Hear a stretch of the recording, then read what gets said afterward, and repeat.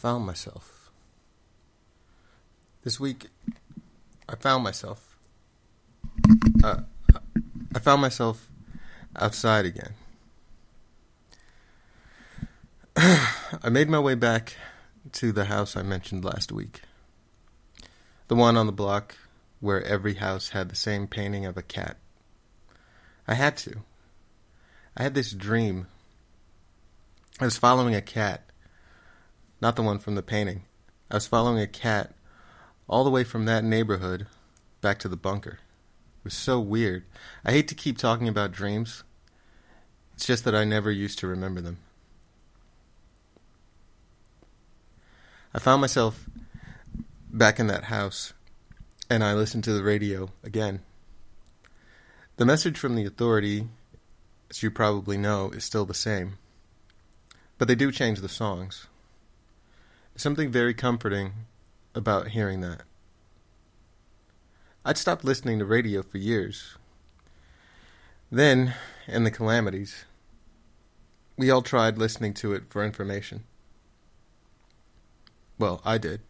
Movies had given me the idea that in an emergency, someone at the radio station would come on and give me information, like from the government.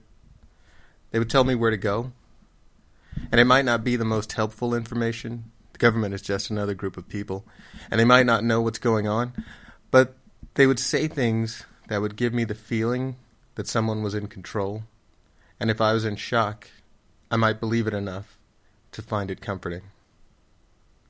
That's complicated, but it didn't matter anyway.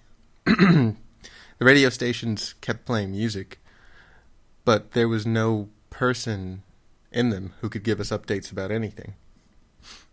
They were all computerized playlists of songs and some pre-recorded banter.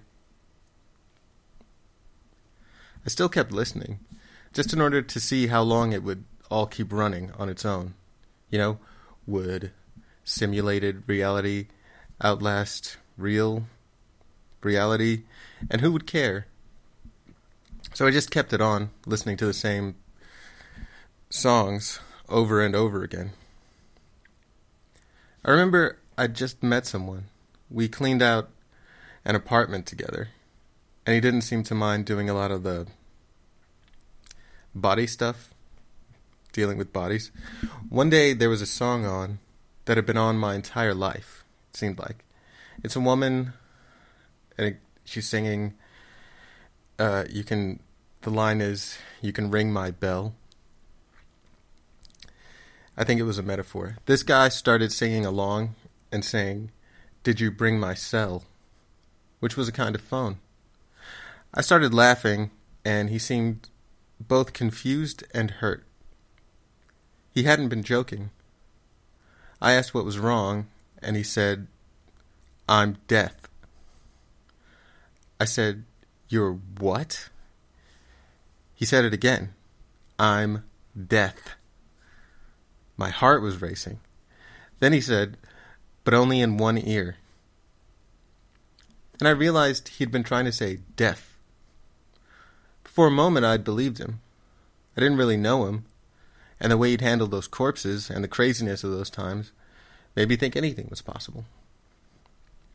I never used to believe anything, but for a second I thought not only that the angel of death existed, but that I was staying in an apartment with him and hoping he'd help me move one of the couches into an apartment of my own.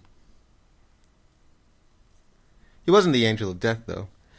He was just a person who was deaf in one ear and had gone his whole life saying death instead of deaf.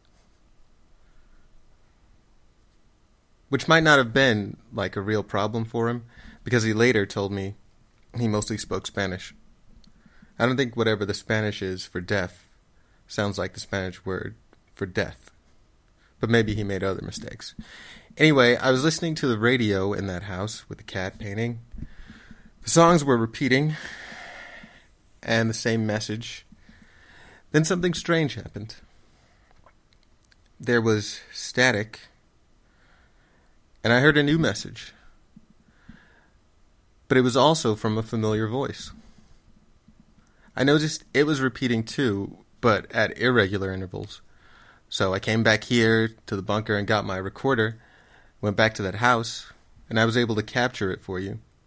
And in case you haven't heard it, here it is.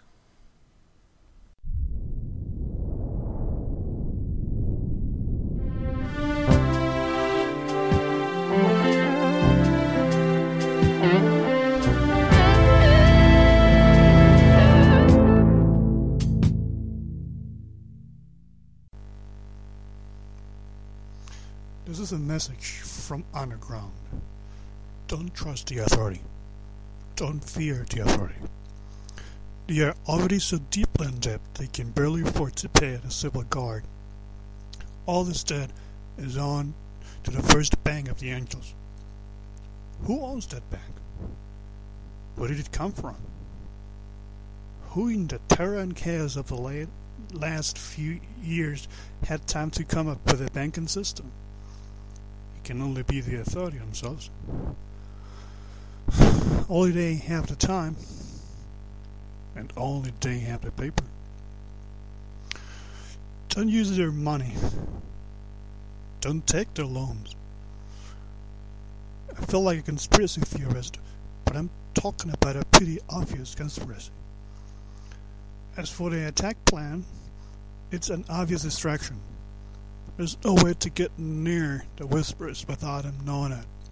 Think of all the attacks that failed. This is a desperate attempt to get out of playing the Civil Guard.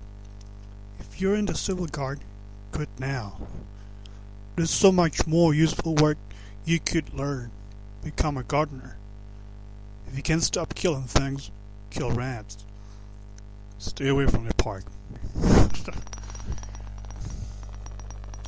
Listen to the world's last podcast. The host tells you all you need to know.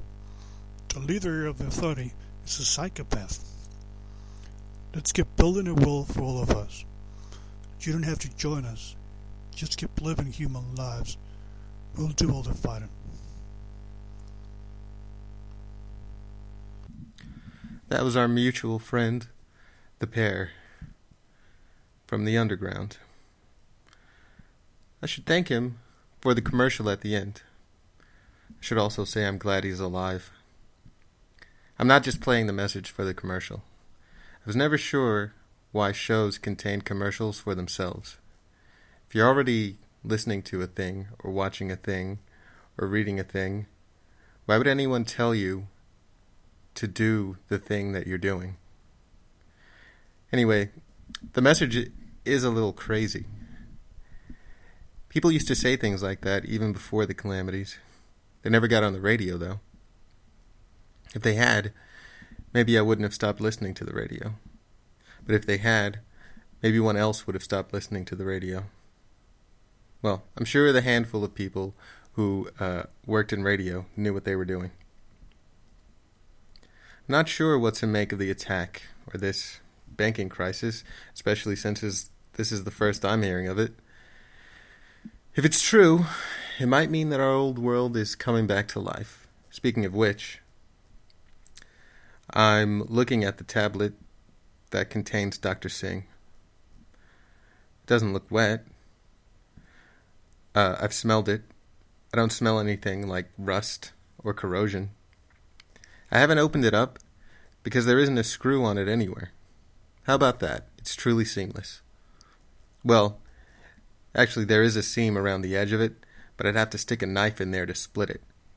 And I don't know what that would do to the machinery of Dr. Singh's consciousness.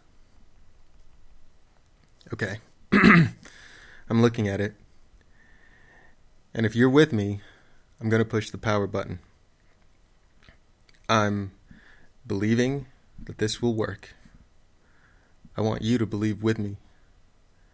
I know you'll be listening to this after the event, possibly a long time after. But if there is power in belief, there almost certainly isn't. But if there is, who's to say that that power can't flow backwards in time? Really? I mean, if you've said that believing things can make those things happen, you've basically said there's magic. So why wouldn't that work backwards and forwards in time? So, believe it with me. And if you can, I want you to put your hand on whatever device this is playing on. Put your hand on it. making sure not to switch it off, and believe this is going to work. Okay. I'm pushing. There's a little red light. The little red light is on. Now the screen. Oh. He wants to know what happened. And where we are. And why I'm recording this. Okay, he's back. Yes, I'll tell you in a minute.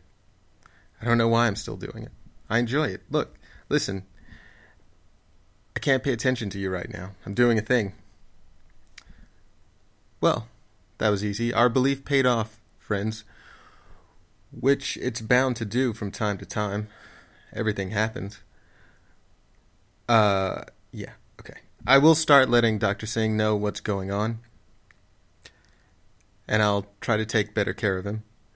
In the meantime, you take care of yourself. And I'll be back next week with more of the world's last podcast.